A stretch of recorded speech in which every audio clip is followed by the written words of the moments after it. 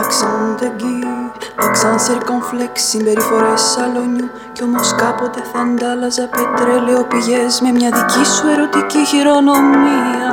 Ενώ τώρα αναμασώντας ακατάλληλες στροφές ερευνώ με παιδική ανησυχία μήπως και βρω τον κωδικό μηχανισμό, την ουσία που θα δέσει το γλυκό.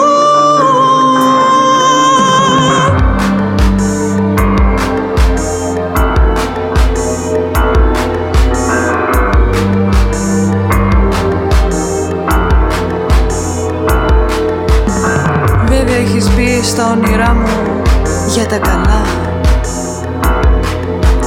Χθες το βράδυ πάλι ενώ κοιμόσουν, εγώ προσπάθησα να κλέψω φωτογραφικά από το πάτωμα κάτι φυτά και λίγα άστρα από τον ουρανό σου.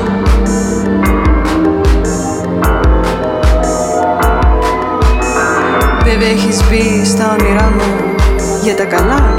Χθες το βράδυ πάλι σ' άγγιξα για πρώτη φορά και μετά δεν ξέρω πώς βρέθηκα σε ένα καμπαρέ και φώναζα στις πόρνες ότι πριν όλα ήταν